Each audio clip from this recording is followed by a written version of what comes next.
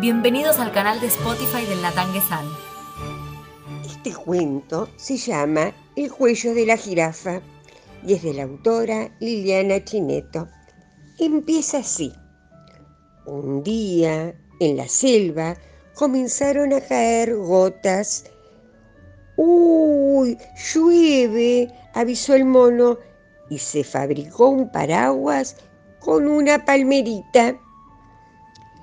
Pero no eran gotas de lluvia, eran lágrimas, lágrimas de la jirafa, que estaba muy triste.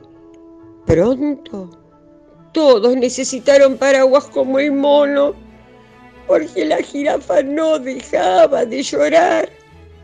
Es que se sentía sola, muy sola, lejos de todos.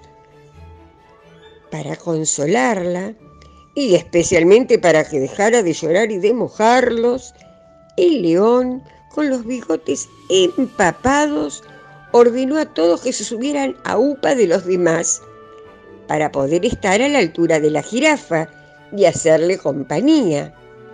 Desde entonces, siempre hay alguien que se asoma entre los árboles junto con la jirafa para espiar el atardecer, o para contar las estrellas en el cielo, o para avisarles a los otros que se viene una tormenta y hay que protegerse.